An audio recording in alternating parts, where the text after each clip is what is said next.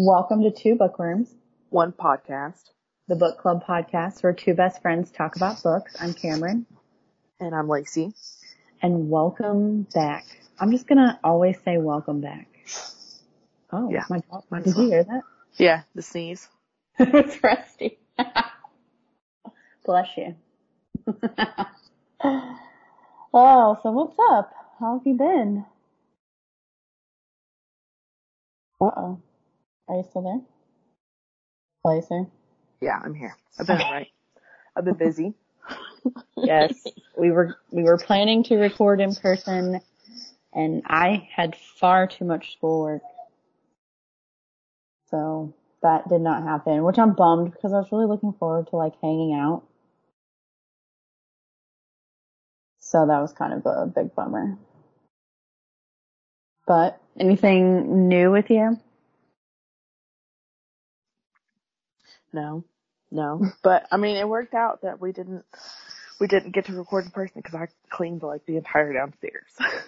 Oh my gosh, can you come over here and do that? It took all day. I like when stuff like that happens because like you said, you're motivated and then you can just like do it and you don't have to stop, you know? Yeah. Sometimes things just work out. Well, what is your suck for the week? Or the 2 week? The suck is that I'm even busier this week than last week. Like I literally have, like I always have a meeting in the mornings at 7:30 every morning. But I now have a meeting every afternoon for at least an hour this week on top of things. Oh. And it's like at the end of my day when I should be getting ready to like start cooking dinner. Oh gosh. Yeah, that sucks. So like, is it with your supervisor or? It's just a group of us. Gotcha. Because they've made like a second for every department. Okay. So we're having to like cross check with each other to make sure we have all the same benefits. Gotcha. My suck. Well, yeah, I got a lot of schoolwork.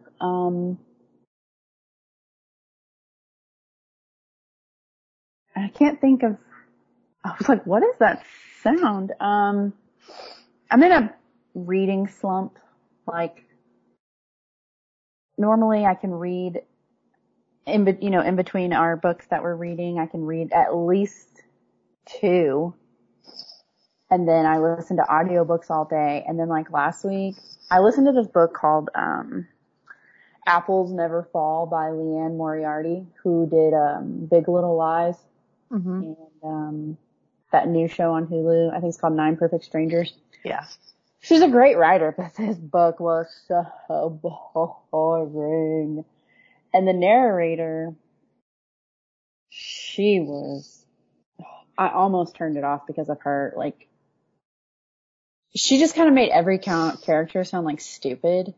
Oh. And it was just annoying. I guess I'm really picky about narrators and they can like really make or break it for you. Yeah, the tone can, yeah. Yeah. So, and apparently she does a lot of Leanne Moriarty's books. I don't know, I can't remember her name, but one of our listeners was telling me that she does a lot of them and I was like, well, that's what I don't do anymore. Yeah, those are the ones that you'll have to read by yourself. Alright, well, I guess it could be worse. What is your sweet for the week? So, my sweet for the week is I started using this crystal deodorant like a month and a half ago. What? And it has made all the difference. Okay. Like I still sweat, obviously, but you're rubbing on there? I don't like that one because my grandma used to have that one. This is a spray. And it's called Naked, no E. It's made in Thailand. It's Thailand, not Taiwan. I don't even think it's crystal. I think it's like a salt base. What? I'm looking this up.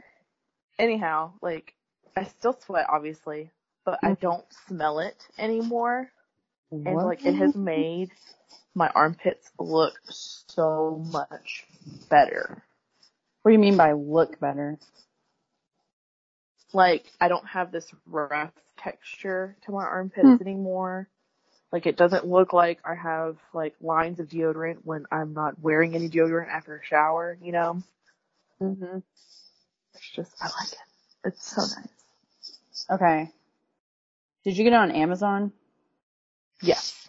Okay. Is it called NAKD Thai Crystal Deodorant? Yes. Okay. So it's like all natural? Yes. Oh.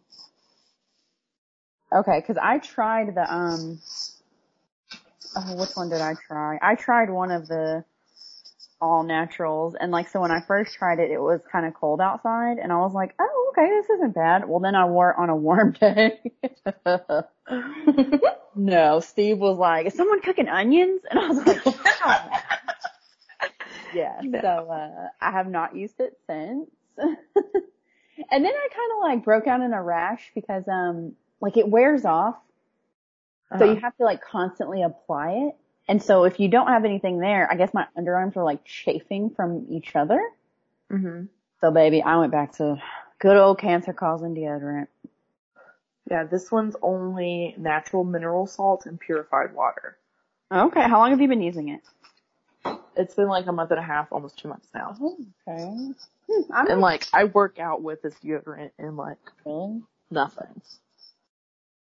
Okay, I want you to wear it, and then I want you to go do a heavy workout, and then I want like come over at the end of the day and smell it and see if you. Okay. Next book. Yeah. Like don't shower before I come over. We can be all sweaty. Right. So I could use some of yours and then test it out and see. Mm-hmm. Okay. You could. Okay. What, Steve? He just said, I need you on that aluminum. I'm gonna get cancer someday because of all the freaking I put on a ton of deodorant. So like, you probably remember this, Lacey, but when I was like middle school, I used to sweat so bad, and like I wasn't even hot. I would just sweat, and like I would put on deodorant, and I would walk outside, and my underarms would just be drenched. Like it ruined all of my. My mom took me to the doctor. They gave me prescription deodorant. Nothing freaking worked, and then like I just kind of grew out of it. So I guess I kind of have that like PTSD. So I really cake on the deodorant. Like I ruined all of my. When I was using regular deodorant, I felt like I was putting it on so much. Yeah. And this stuff lasts like maybe 8 to 10. Sometimes I can get 12 hours depending on how much I sweat. But yeah, it's I don't use as much. And then I don't like using gel because I don't like that wet feeling. So I'm using the white stick, and it ruins your clothes. It ruins your bras. Mm-hmm. Deodorant. Sweet. What is my sweet for the week? Well, people that are close to me know that I've lost a significant amount of weight. So that's something to celebrate. Always. You noticed it last time you were over. So it's kind of like a catch-22 because it's great, but then like none of your clothes fit. So I'm like I've been selling my old clothes, and you know, I brought you some things. I've taken my friend Sarah some things, and I've donated a lot, but I've been selling a lot of it on Mercari as a way to fund new clothes. But it's just a pain because like, you know, you have to start over with clothes. I guess it's a good problem to have.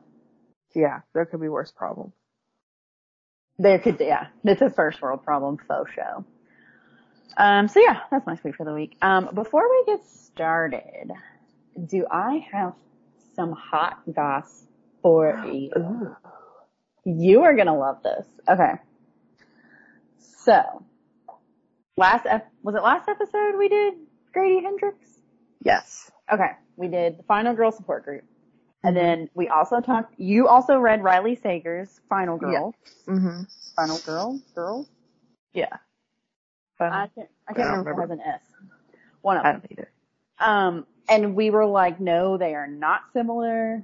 Other than the use of Final Girl, they are totally different stories. The support group doesn't even come into the Riley Sager book until the very end. Final girl's a term that's been used since, I don't know, what the horror genre started. Yeah, Okay. pretty much. So, we got a post on our Instagram from @mycozymnbooks. This is Hannah. And, she originally posted something like, yeah, I can't believe, Grady, isn't it crazy that Grady Hendrix wrote his book first? And I was like, hold up. No, he didn't. I was like, his book just came. Hannah, I'm skeptical. Right, Lacey? I'm skeptical of everything. You can tell me that the sky is blue, and I'm like, is it? I don't know. Is it though? That's just me, light reflected off Exactly. I'm just naturally a very skeptical person. So, like, when someone tells me something that I didn't know to be true, I'm like, So she was like, yeah, isn't it crazy that Grady Hendrix wrote his first? Because she made a comment about how they're not at all similar. I think I posted a picture of, I think it was the one you took of both of them together or whatever. And, I was like, well, Grady's just came out. And, Riley's came out in 2017. So I messaged her and then she messaged me. So apparently Grady Hendrix wrote the Final Girls support group in 2014. And when he tried to go and sell it, it was right when Sager's book was announced. And so no one would touch Grady Hendrix's book. They're like, no, this is too similar. So Hannah said she said, I did some digging because it was such an so what all started this was, the day Grady Hendrix's book came out, Riley Sager tweeted this tweet. And it was pretty, obvious what it was about, but then he deleted it. But then, Hannah said, once it's on the internet, it's always on the internet. It's always there. Even if you delete it. So the tweet was, it says, he wrote, today's mood, and then it was a GIF of Neve Campbell in Scream 4. Mm-hmm. And she's saying, you forgot the first rule of remakes. Don't fuck with the original. And then under it, he put, P.S. This wasn't a tweet about movies. And then deleted it, okay? So then he tweeted later, some of you have expressed disappointment in me. I'm disappointed in myself. I try to keep my Twitter a positive place. Today, I didn't do that. And you, dear readers, deserve better. Going forward, I promise to be better. Please accept my deepest apologies for letting you down. And this was Sager, right? This was Sager. Earlier today, I posted a not-so-veiled dig at another book that I've since deleted. It was petty, juvenile, and violated my first rule of social media, support other authors. Although I privately reached out to the author to apologize, I also owe an apology to my readers. Yeah, you do, because yours wasn't even as good. Okay, so they're totally different books.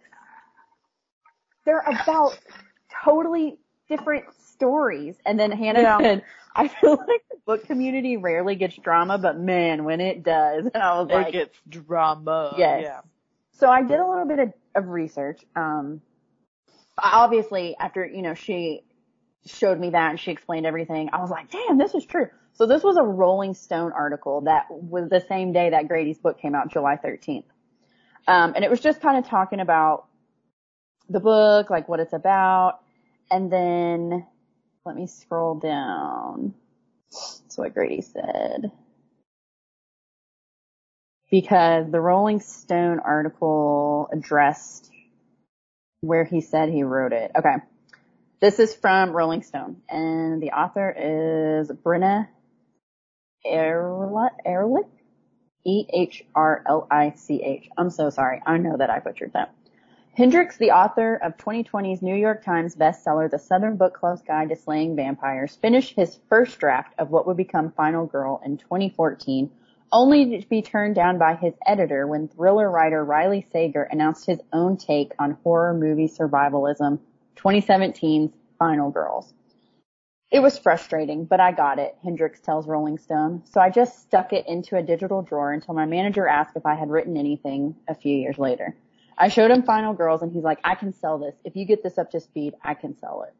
So He's telling Roland, I mean, it seems to be true that it was written Yeah. way. At least a rough draft. But I mean, it's so stupid for an editor to be like, no, we can't do, I mean, how many freaking books are there about witches? How many books are there about wizards? Vampires, fairies, yeah. Mm-hmm. I mean, when Twilight came out, how many other series about vampires came out? Like, yeah, and werewolves and all that, yeah. I think it's stupid to pass on a book because someone, I mean, if anything, that's the time to strike because that's when it's probably going to be more talked about and popular. I mean, I connected the two simply because it said Final Girl. Yes, me too. So I bought both of them and read both of them. So then there was also a Reddit post. Riley Sager shaded the new Grady Hendrix books. Thoughts on these authors and titles? So all of these people must be Grady Hendrix fans because they're just like bashing Riley Sager. Well, and my thing is, if you're going to call it a Final Girl book, you need to have film references in it because that's the whole point of a Final Girl. But yeah, I mean, that's where it came from. Yeah, Sager didn't do that. I didn't really like Sager's story in comparison to Hendrix, but had I read it on its own, I might have liked it just a tad bit better, but it still just wasn't as strong as Hendrix's book was. So All About Evie on Reddit said, Riley seems butthurt in general that people like Grady so much. This isn't the first time he's thrown shade. And Viking R666 responded, I think he's, Sager, extra sensitive right now because his recent book isn't getting great reviews. It is inexcusably bad. I do not agree with that because Survive the Night was a really good book. Yeah, yeah. It says, and then Manic_Moth95 said, see, I've read both Sager and Hendrix's new release, and while I don't think Survive the Night is as awful as everyone says it is, it was clearly rushed. Sager's pumping out these thrillers once a year now, and it's starting to show. Hendrix's book, while I had my own disappointments with it, was so much better than Sager's. I don't think you can compare Survive the Night and Final Girl support group. No, because Survive the Night's completely different. Yeah. I enjoyed Survive the Night. I did too. I enjoy Final Girls. I enjoy Final Girl support group. They are all very, very different. We said in our episode multiple times, we didn't think it was fair to compare them. One's horror, one's thriller. Yeah, they sometimes, I mean, horror and thriller does go hand in hand a lot, but they were just different stories. Yeah. And I think it's very immature of Riley Sager to act like that. Had he read, because authors will get like advanced copies or whatever. I would like to know if he had read it when he tweeted that. Oh, probably. Because if you've read it, it should be obvious. Yeah. It's nothing, like Absolutely. No one ripped you off. Well, and if Sager read it, he would know Ghostface was in Hendrix's book. So obviously he read it, or somebody told him some of the details from the book. I don't know. I think... Okay, so this is on Wikipedia. I said, where does the term Final Girl come from? The term was coined by Carol J. Clover in her book, Men, Women, and Chainsaws, Gender in the Modern Horror Film, which came out in 1992. Clover suggested that in these films, the viewer began by sharing the perspective of the killer, but experienced a shift in identification to the final girl partway through the film. That's per Wikipedia. So neither of them coined this term. This is a term that's used. It's just, man, she should have really trademarked that. Final Girl. Gene Simmons would have done it. Did you know Gene Simmons trademarked the dollar sign? No. So apparently no one had ever done it, and he was like, yeah, I was just curious, so I looked into it, and no one had done it, so I did it. So now every time the dollar sign is used, Gene Simmons gets paid. Fun fact. Totally random. So that's right. That's the hot goss that I had for you. Riley Sager's a little baby. What were you going to say?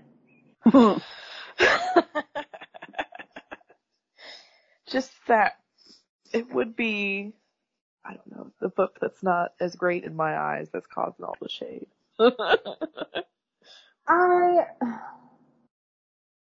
okay, if I had to choose, Final Girl Support Group was better. If I had absolutely. to choose. But I don't want to because I like to hold them each to their own. I don't want to compare them because they're not comparable. I don't feel like Riley Sager has anything to be mad about. I don't either. If the stories were closer, like if he had movie references and like better backstories in his and like more than one girl, then I could see getting upset because it would be a lot more similar, but it's not. He had one I don't even character. think it needs to be like that because, I mean, Final Girl's not just from the movies. It could be from real life. It could be from a story. And he was telling a story about a Final Girl. So the fact that he didn't have movie references, I don't even, like, that's not an issue. It was awesome that Grady Hendrix did it because that is what we associate it with. Yes. And that's what we know it from. And Grady Hendrix did it. I mean, he's obviously a movie fan. You can tell by the way he writes. He writes. By that book. So I don't care about that. But maybe it's that Final Girl is kind of a campy thing, and Riley Sager's books are not campy. Or at least Final Girls wasn't. Survive the Night was a little bit with all that Nirvana song and all the 90s nostalgia. Yeah, that was more like a movie than Final Girl was. I mean, maybe you could say Riley's copying Grady at this point. Who knows? I'm just going to throw that out there. I mean. I tried finding Riley's sign because I was curious, and there's no, like, his birthday is not on it. Oh, here we go. Well, he used to be a news article writer, correct? Yeah. Yeah. New York Times, wasn't it? Okay, I think his real name is Todd Ritter. Didn't we have a coach at school named that? I don't remember. Damn it, no one has his birthday. The way he's acting, I want to say he's probably, and he's just acting like a big baby. I feel like that's like a Cancer or like a Scorpio thing. Something like that. Like, even Stephen King and Dean Koontz didn't have this kind of drama. Really? I don't think so. I mean, they might have. If you are listening, you know if Stephen King and Dean Koontz had some beef, you need to let us know. Yeah, I guess they would kind of be lumped in the same. Yeah, they would, absolutely. Huh. Okay, let me Google it. I think Stephen King is not the type to really care about that. But, I mean, Hendrix doesn't seem like he is either. It's always like the other party, so it would probably be Dean Koontz in this situation, but I don't feel like he's like that either, because he pumps out a lot of books as well. Yes, he does pump out a lot of books. Okay. The first results from Quora, are Stephen King and Dean Koontz the same person? No. You can tell by the writing, no. The writing's on the wall. I don't see anything about beef. I'll do some research for you and see. But yeah, so apparently Riley just fucking hates Grady Hendrix. I mean, you heard it here first on Two Bookworms, One Podcast. Oh no, I'm just kidding. Don't sue us. But I love drama when it doesn't involve me. Like when it doesn't involve me, I'm like, ooh, tell me. Like, yes, tell me all. But if it's my drama, I'm like, no, I'm drama free. I don't deal with that. So that. All right. I hope I delivered that. Did you enjoy that? I hope I delivered that well. Because when I was talking to Hannah, I was like, okay. So this week, Under the Whispering Door by T.J. Klune. Mm-hmm. I'm scared to ask, what did you think of it? So I did finish it. As you all know. Good job. You all know, I would normally not. I did threaten her life. No, I didn't threaten her life, but I did tell her to finish it. Are you glad that you finished it? I mean, not really. Because this was just another, like, It was, yes. Coming into one's self stories, and we all know I don't like those because they're not enjoyable for me. There's not a lot going on. I feel like I was kind of led astray because I read his first book, The House on the Cerulean Sea. And I really wish I would have had you read that book first, because now you probably never will. And it was a very different story. It was kind of like Finding Yourself, but it had like so much comedy and so much like magic and there was I a was lot of expecting different a lot more comedy from this than there actually was. This was heavy. So we'll talk about it. We'll get into our questions. I want to tell you before we get started, I saw a Goodreads interview with the author, and apparently he wrote this book after his partner had died. Oh. And his partner was young, and it was like apparently very unexpected. That would make sense. Yeah, and you can really feel a lot of that. Yeah. I would say if you haven't read this book, definitely trigger warnings. Lots. Death, suicide, child death. Mm-hmm. Depression. It was heavy. Well, I'm glad that you finished it. Good job. I'm very proud of you. Let me pull up our questions. So what was your favorite part of the book?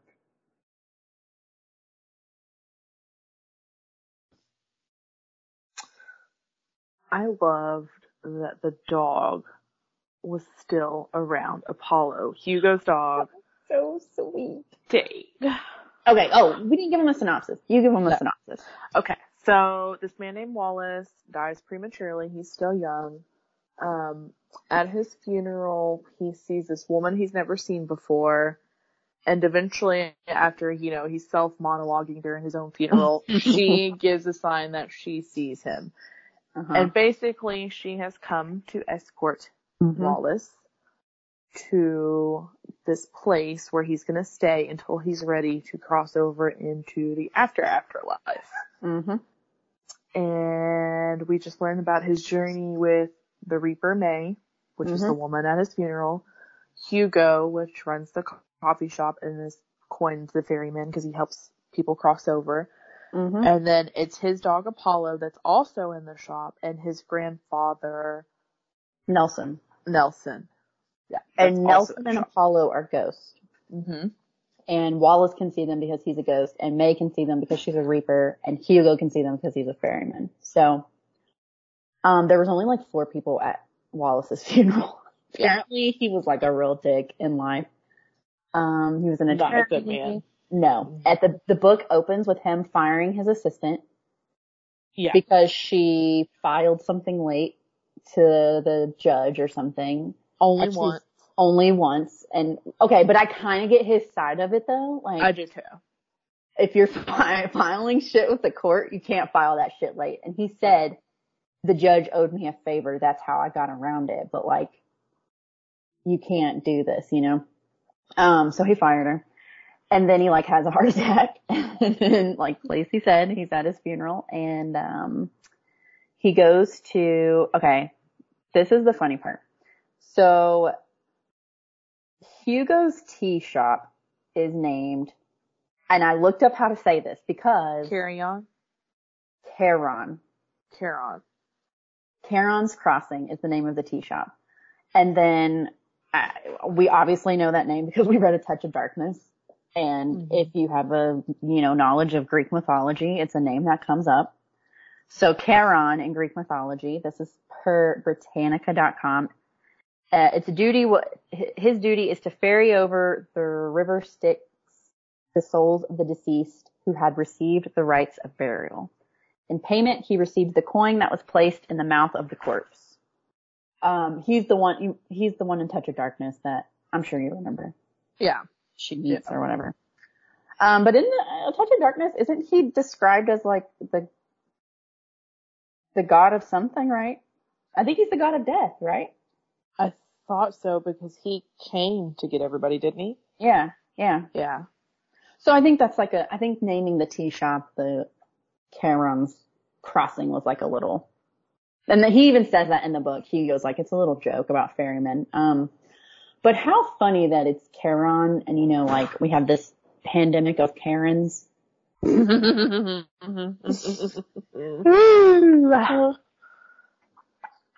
Karen crossing. Yeah, Karen crossing. Watch out, here she goes. Dude, I almost went Karen on this chick at AT&T the other day. Ooh, Steve had to hold me back, y'all. Oh, she was asking for it. So, do you want me to tell you the story? You might as well. Okay, so, I gifted my old iPhone to my mother-in-law who had an iPhone 6. And, she was like, hey, I need your guys' help updating my iPhone. Cause you know when the new iPhone comes out, like the new software comes out? Yeah. And I was like, I don't think your iPhone's going to be able to update anymore. Cause you know, they like start cutting it off. Yeah. They want you to get the new phone or whatever. And then this was the 13 that came out and she was still on the 6. So I was like, even if we can get it to download, you may not have enough. Like the phone may not be able to handle the operating system. And I only know this because the last one that came out, the 12, my brother-in-law had a 5 and he couldn't update. He had to get a new phone. Like this is exactly what happened to mine at your Oh, wedding. really? This is why it started burning hot and why it would suddenly power off and everything is because mine was older and they were trying to push me into the newer one.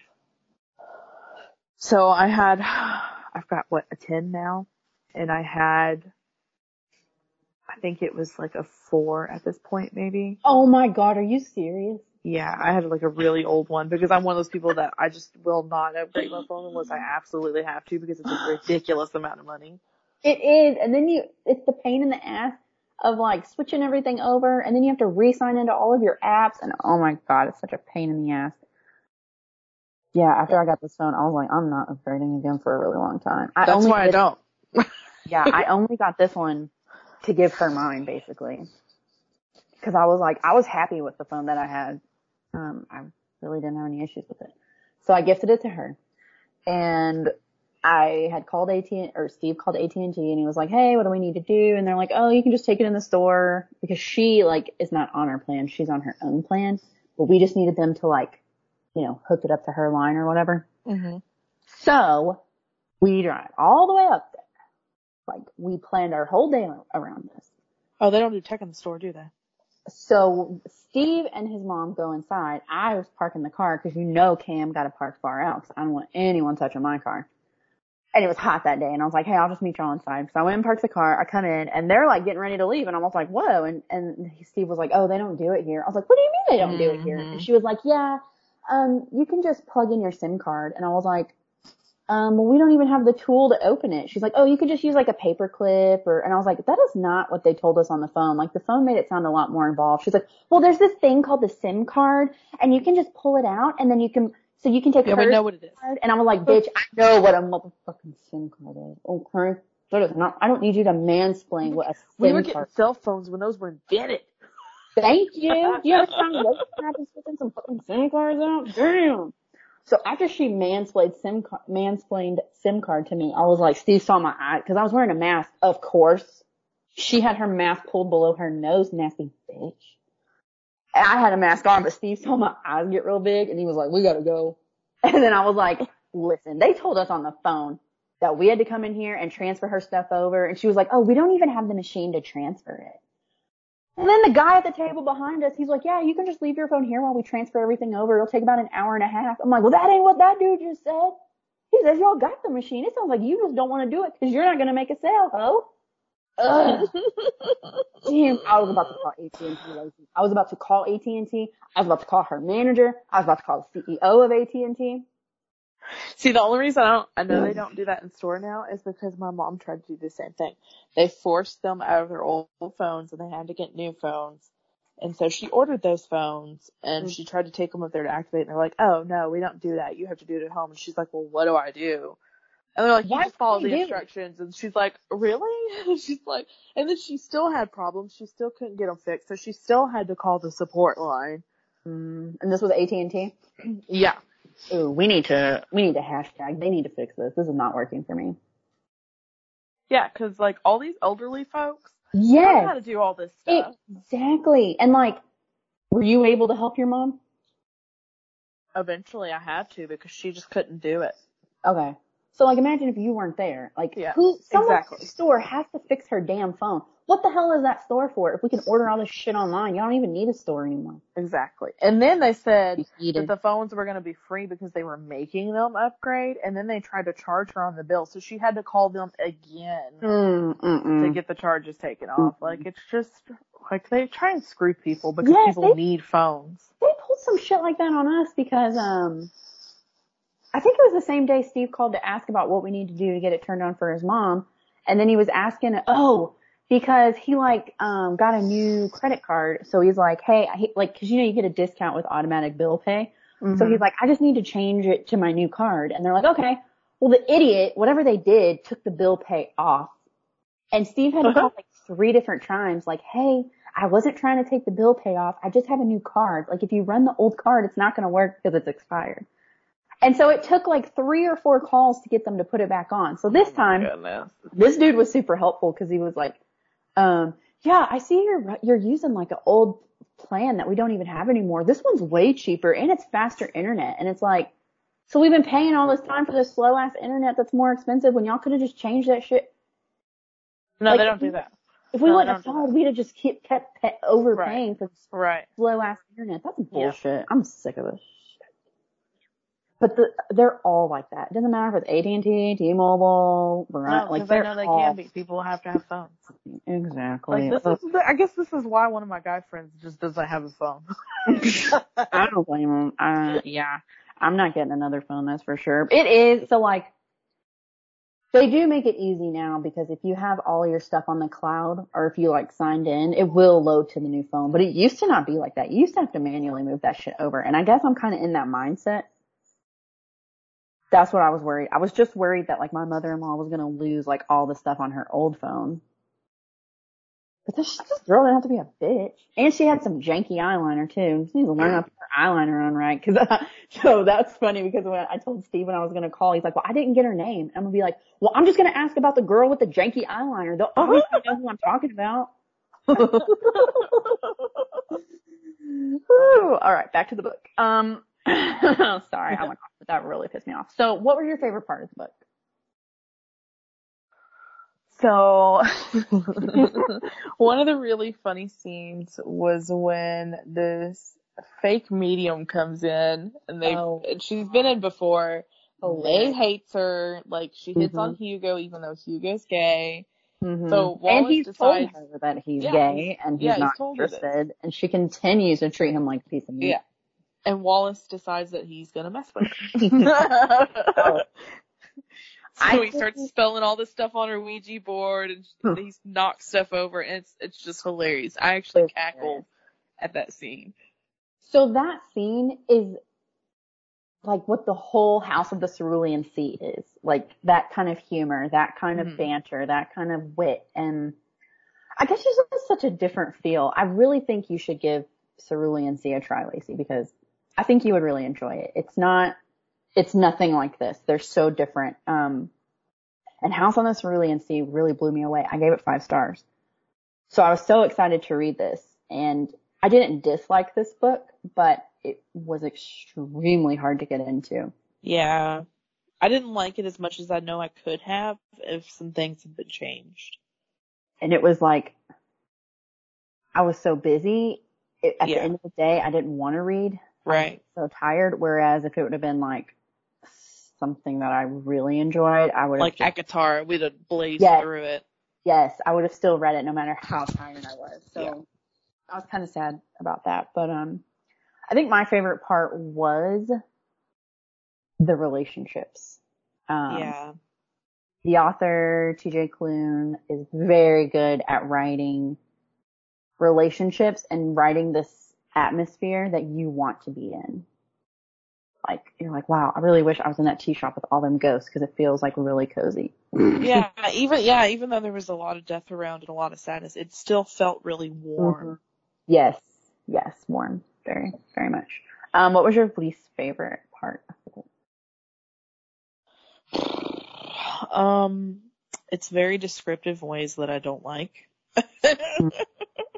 Like what? He's, at least in this book, he's very descriptive for explaining every scene, and you don't need that at every scene. Like, he took a really long time, like, explaining what Wallace was wearing to his funeral and, you know, things that were happening in his funeral and all this, and you didn't really need it. Yeah, the whole flip-flop thing really bothered me because no high-powered attorney is going to show up to their office like that. Like, he said he was just running in there because it was like a Saturday and no one was there. Yeah. So he was wearing sweatpants, a Rolling Stone t-shirt, and flip-flops, and because he died in it, that's what he was wearing forever. No, especially when it's explained Wallace was such a dick and so strict with his employees that they had to look professional. There ain't no way he's going in there on a Saturday, Sunday, midnight, looking like that. No, probably jeans and a loafers and a shirt, but not sweatpants and flip-flops. Yes. Agreed. My least favorite part. Okay. Without getting into too many details, the plot, in my opinion, and I don't want this to take away because T.J. Klune is a great writer, great author. It's evident when you're reading his book. It was just lacking. The plot needed some work. Yeah. There's several spots where you're just kind of like, oh, that's where we're going. I don't know. It was very slow in many, many places. Very slow. It doesn't pick up until like page 250. Yeah. And you have to get through those first 200. Honestly, you could have probably read the first chapter and skipped straight to page 250 and skipped when the manager shows up. That's you wouldn't have missed anything. You would have been totally on track with the story. You wouldn't even, I mean, their relationships developed a little bit and Wallace changed a little bit, but you didn't even see it that much in those pages, so. I agree. And at the end, they're all like, oh my God, Wallace, you've changed. And I'm like, not really. He just like helps you pull chairs down like from the table. That's pretty much it.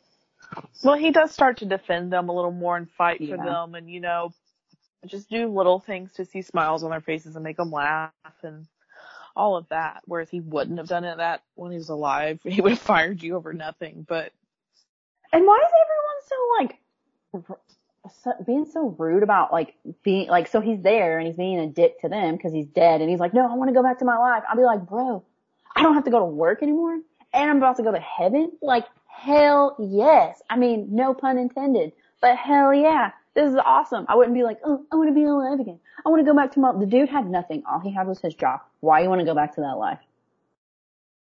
Why are you being such a jerk? I would be so excited to go to heaven. It sounds dope. Yeah. The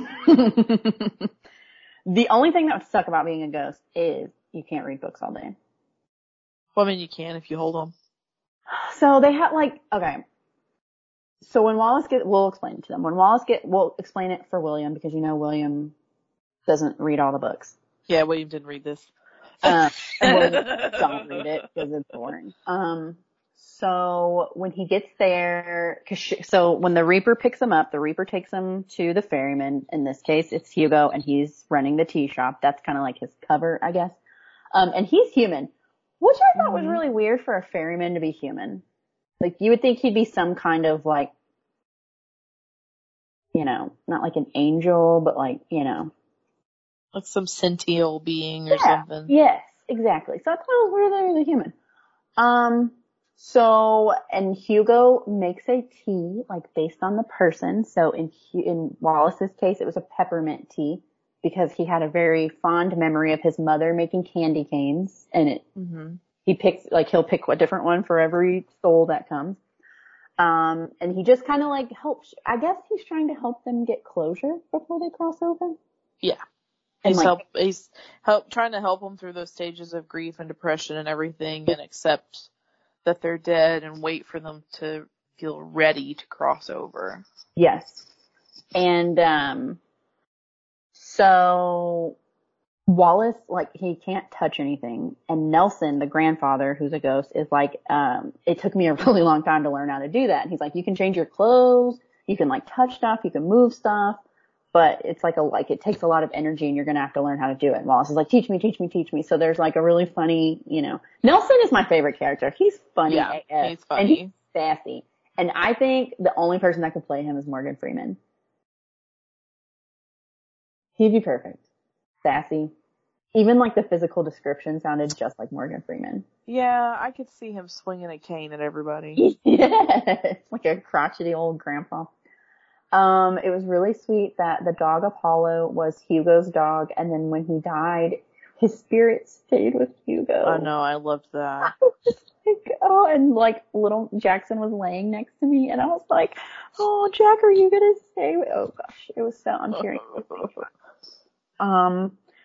Shit, I forgot what. Oh yeah, I guess I'll go to the next question. By the way, these are a mix of Oprah's book club questions and our own.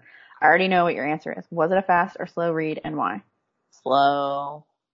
Slower than So Christmas. slow. My God, it was so slow. Which event, scene, or character has stuck with you the most? I mean, besides the little fake medium that they ran off when Wallace first started learning how to change his clothes, like the first outfit he unconsciously changed into was this little bitty bikini top and bottom. That was so funny. And Nelson kept talking about his legs. Yeah. And then the very next time he tried, he changed into like this skeleton costume, and then Nelson started commenting on his package. Oh yeah, that was really funny. There were some really funny scenes with them. Gosh, event, scene, or character that stuck with me the most. I'm gonna say Cameron. Yeah. And we'll explain who he is. So when Wallace first gets there, he also has this hook in his chest that has like this line that goes to Hugo. And he's like, what is this? And they're like, it's basically to keep you, if you didn't have something tethering you here, you would just like float away. And so this is to keep you here and to keep you safe until you're ready to cross over. And Wallace is like, well, I want to leave. And they're like, well, if you leave here, then you'll start to like, so basically he leaves. He tries to leave. They try to come and find him. And he runs into this like zombie looking thing basically. He has like gray skin, and Wallace's skin starts to like flake off. He's like, what the hell? And they're like, we told you, dude, this is what happens when you leave. So they take him back, and then he's totally fine. And he's like, what was that thing? And they're like, at first they're like real shy. They don't want to talk about it. And then come to find out it was a soul that Hugo had with a different Reaper that left. And the Reaper was like, oh, there's nothing, he made his choice. There's nothing you can do about it. And then that's what happened to him. So he's kind of like a soulless, a husk of a person. Yes. Yeah. And he had like black teeth and a black tongue. I mean, he's real nasty. But then like he like wanders to the tea shop, and Wallace is like, I don't think he's a husk. Like, I think he's still in there, because he like touches him or something. Cameron touches Wallace, and Wallace gets like a flood of these memories that are Cameron's. Mm-hmm. Yeah. Cameron, ended his own life because was it his husband, or were they? I don't remember. Well, it was his I don't know if it was his husband, but it was definitely his partner. Yeah. Died unexpectedly, and Cameron was dealing with the grief, and he said he lasted 4 months, and then he ended his life. And they said that suicides are very difficult to deal with because they have so much going on. Are murders. Yes, murders are very hard as well. So Cameron didn't transition well, and the Reaper that Hugo had before May was not a good Reaper. And he was like, oh, don't worry about it. And then Wallace is like, no, I think Cameron's still in there, because he could hear him screaming, help me, help me. Mm-hmm. And we'll explain more what happened later. But yeah, I think Cameron's the one that stuck with me the most. What did you think of the writing? Any standout sentences or vocabulary? No standout sentences or vocabulary. I mean, there were quite a lot of, I wish I would have wrote some down, but they're really long-winded. Like, there's a lot of R-right paragraphs and little things that they say about accepting death and like we have no choice, but it's basically all things that we've heard before, just rephrased. Yeah. I found some words. I was going to ask you what they meant. So the first one's on page 108. I don't even know if I'm going to say it right. Obfuscating. Obfuscating? I might not even know some of these. Let's see. Obfuscating. Cating. I mean, from context clues, like maybe lying or putting on airs, or because it says he wasn't obfuscating. He genuinely had never thought about it that way, or being facetious. I mean, that's what I'm gathering it means. Let's see where it's at. I'm at 108. Oh wait. It's the second to last paragraph. Oh. Okay. I'm good. Made his skin and she felt on display, showing things he didn't think he'd ever be ready to show. He wasn't obfuscating. Okay, so per Oxford Languages, obfuscate means to render obscure, unclear, or unintelligible. Okay. I must have missed that one, because I didn't know that one either. So my next one's on page 156, and it's polyglot. Let me see where it's at on page 156. They say it a few times. It's kind of in the middle, in that bigger paragraph. Oh, yeah, when they were playing Scrabble. Yes, especially when playing against a polyglot. So let me Google that one. Oh, okay. This is from Oxford Languages as well. Knowing or using several languages. Okay. And then there's one more that I found.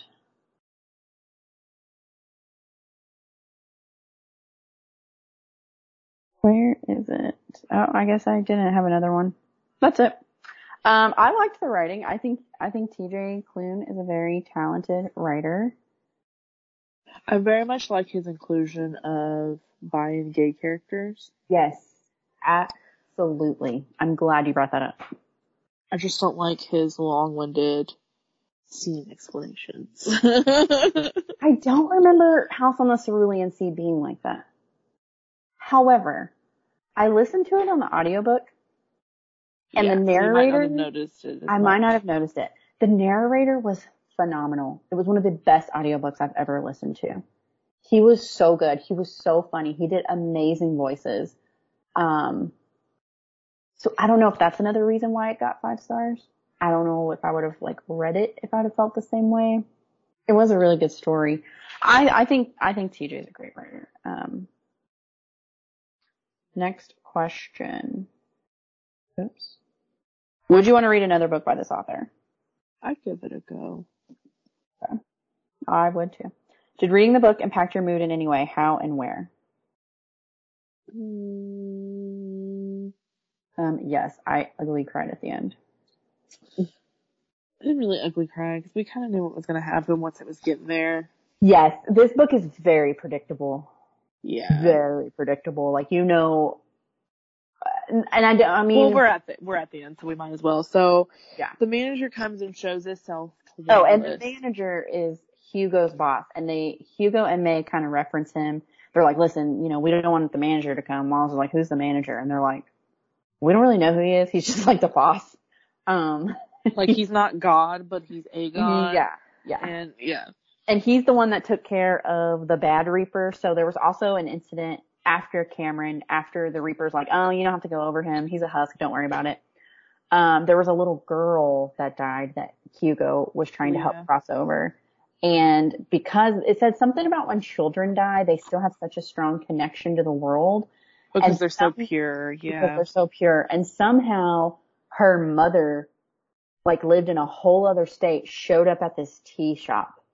And she was like, you've kidnapped my daughter, and called the police. And they're like, well, they found out that her daughter had just passed away from cancer. And they're like, ma'am, you're just grieving. So she would come to the tea shop periodically and just sit there. And Hugo would bring her tea and try to talk to her, and she would never talk. And he's like, I'm here when you're ready to talk. So, I don't remember what happened, but basically there was a commotion, and the old Reaper just shoved the girl through the door, and she wasn't. And that really pissed Hugo off because he's like, she was not ready. That was traumatic. So the manager came and snapped his finger, and that Reaper ceased to exist. And that's how May came. Do you remember what the commotion was? What? It was with that fake medium She was feeding Nancy false information. Oh, okay. And, like, just took all of her money, and Leah was still there trying to communicate, and she was causing, like, a ruckus with things moving, electricity, and the bulbs blowing up and all of that. Okay. Yeah, and then the Reaper ship, that was horrible. So, okay, go ahead. Sorry. You were going to keep going about the end. No. Oh, yes. Okay. So the manager comes.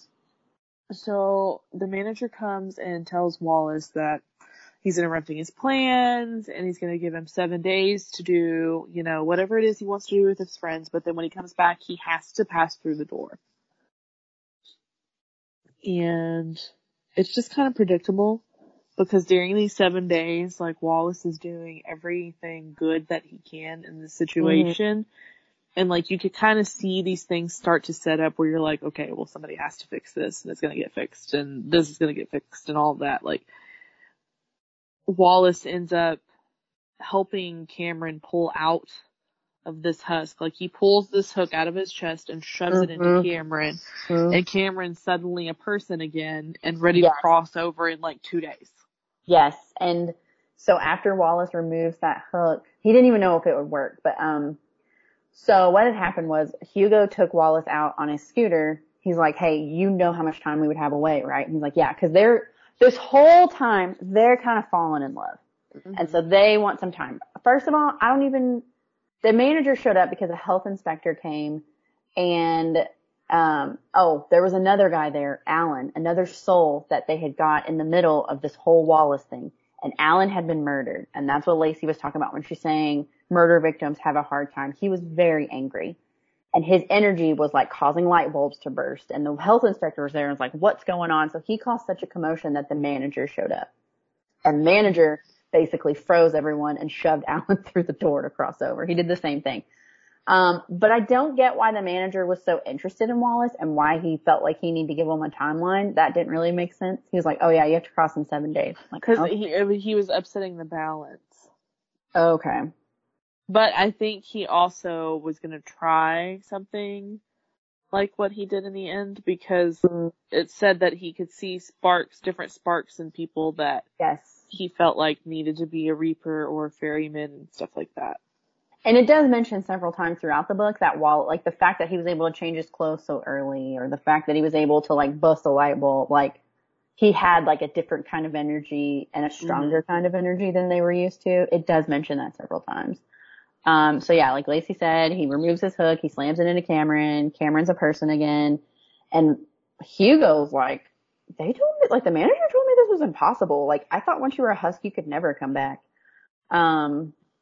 So Wallace, they have to tie his leg with one of Apollo's old leashes so he doesn't float away. And that's so funny. They like take holding the leash. Like sometimes Apollo will have the leash. It's so funny. Maeve's like, you're lucky we had one of Apollo's old leashes down here.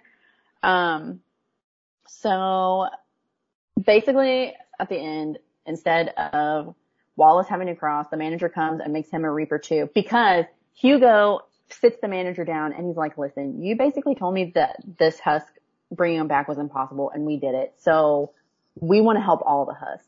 The manager's like, this is not a negotiation. I'm the boss, blah, blah, blah, but okay.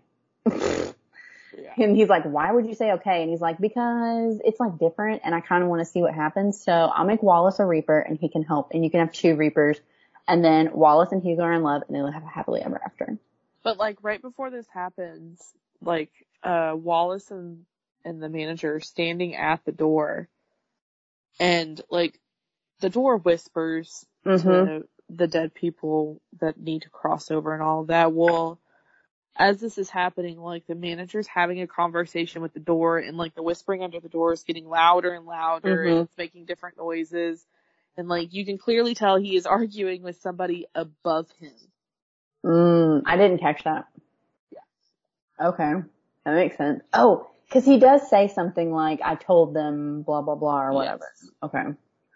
The sad thing is, so the grandfather had been dead a long time, but he stayed there with Hugo because he felt like he needed to look out for him. And he even tells Wallace, like, my wife is waiting on me. I know she is, but I know that she would agree that I need to be here.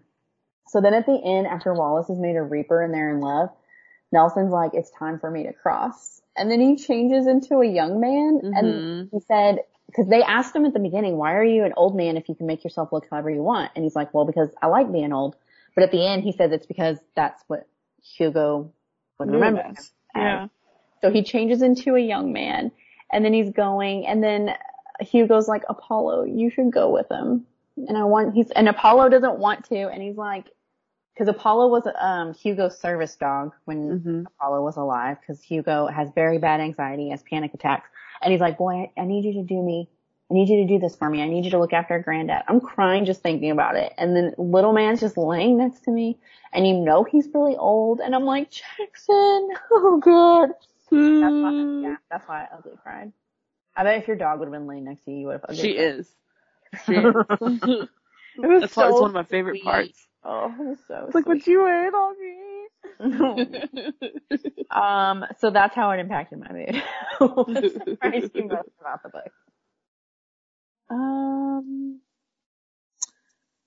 The fact that they made the manager, like, he appears as a stag, and then he turns into a little boy when he's speaking. So I didn't really understand that.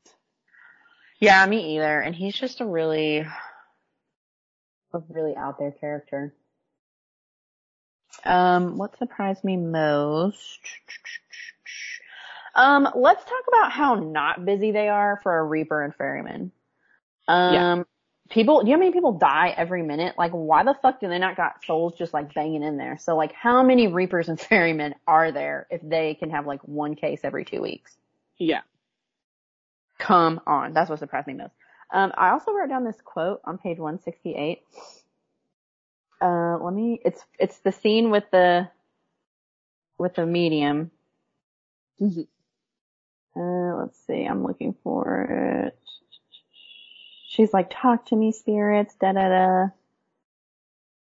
And it's funny because Nelson's like, tell her you're a demon. Tell her you want to eat her liver. And it's like, Nelson's all about it. He's like telling Wallace what to like do on the Ouija. He's like, I want to eat your diver. And Yeah. she goes, diver. And he goes, sorry, autocorrect, liver. He's like, tell her you want to, tell her you're Satan. It's so funny. But where is this quote where she says, and then May comes running out with knives yelling, I'm Yes. Satan, I'm Satan. oh, she says, spirits, fill me with your ghostly ectoplasm. Oh, that was funny. That was really funny. Next question. How did your opinion of the book change when you reached the ending? I mean, we always knew that he was going to come back somehow because Yeah. him and Hugo were falling in love, so it was kind of really expected. Yeah. I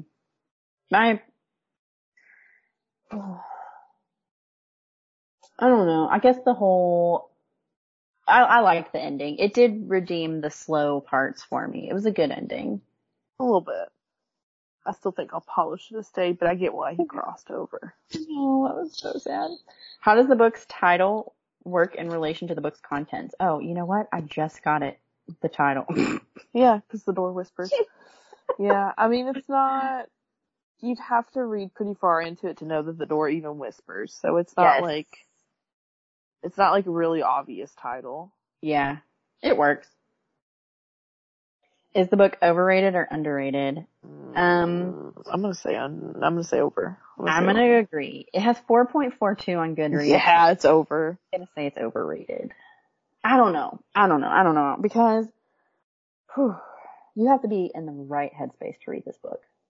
It's not even that, I mean, if it wasn't so slow and if there were a bunch of things not needed taken out and, you know, some more things added, I think it would have really made the readers reflect more on death and near-death experiences and after-death experiences and all that. It fell a little short.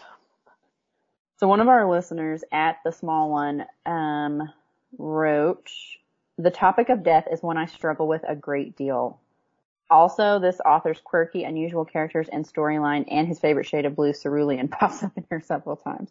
But I agree with The Small One because if you are someone that struggles with the topic of death, or you have just maybe lost someone, or it wouldn't be hard to read in that case. Yeah, I think it would be extremely, if it were me, I don't know that I could read that at that time. I feel like I'm the kind of person that it would put me in a very bad place, I think. Yeah. I don't know. But then the ending, you could be like, okay, well maybe, the person that I've just lost, or, you could say they are in a good place. I don't know. I could see it going either way. Did this book remind you of any other books, or is it an original idea? I thought it was pretty original. It didn't remind me of anything else. Agreed. How did it impact you? Do you think you'll remember it in a few months or years? Probably not. I think it impacted me because it made me kind of reevaluate the way I look at the afterlife. I like that it was so basically, what's the word I'm looking for? It's not like you just die and go to heaven. There's like a process, bureaucratic. There's like a process.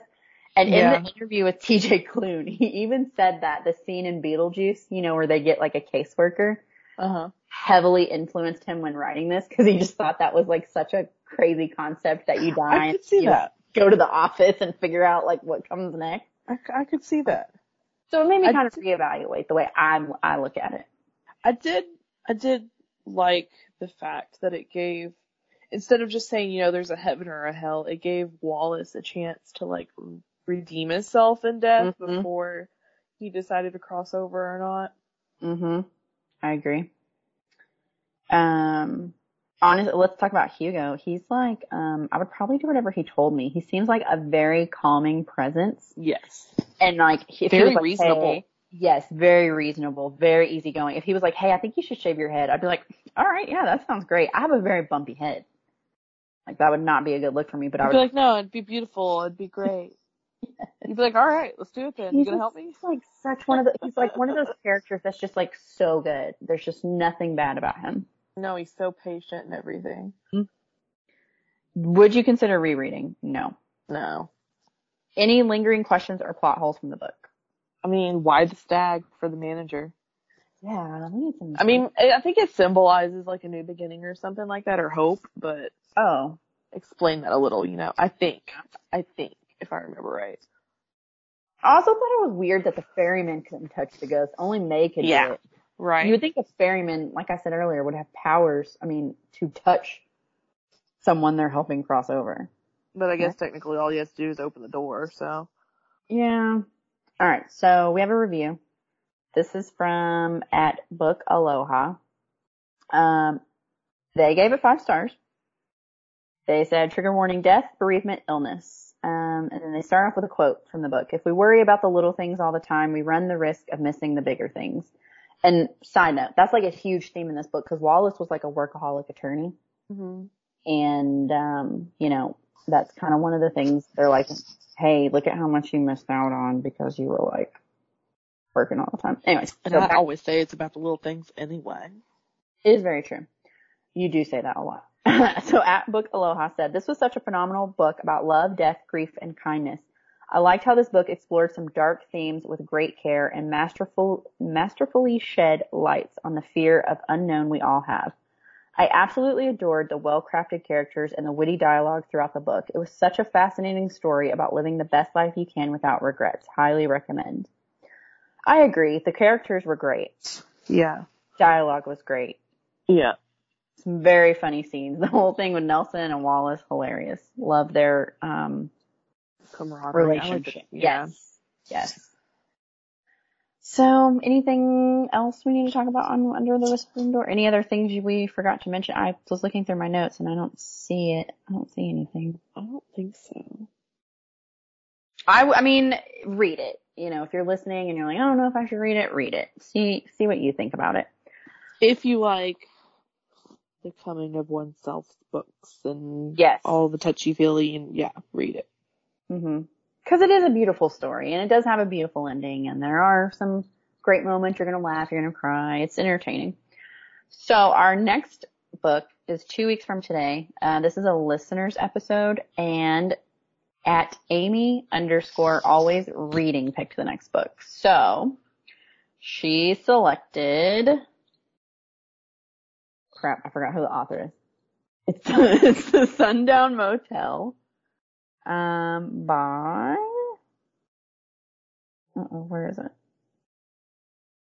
Wow, I really should have. Okay, I'm just gonna look it up on Goodreads. Did you order it yet?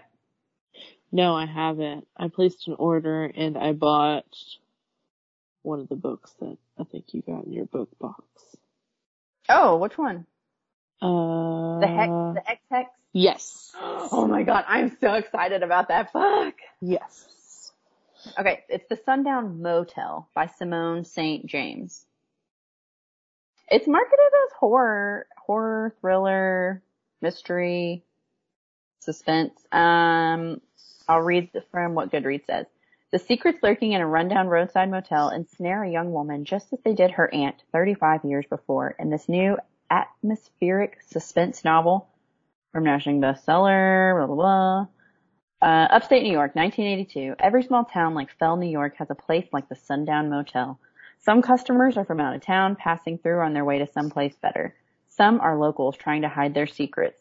Viv Delaney works as the night clerk to pay for her move to New York City, but something isn't right at the Sundown, and before long, she's determined to uncover all of the secrets hidden. Dun, dun, dun. I've heard it's kind of like slasher movie, so hopefully that will be perfect. So we'll read that 2 weeks from today. And then after that will be Lacey's pick, which will technically be in November, but it's only November 2nd, so we're still going to do some Halloween stuff. Absolutely. Because we love Halloween, and we'll be reading it over Halloween, and it'll be freaking perfect. I ordered my Halloween costume yesterday. Did you? I want to tell you, but I kind of don't want to tell you, and then I just want to show you, and then I want you to guess.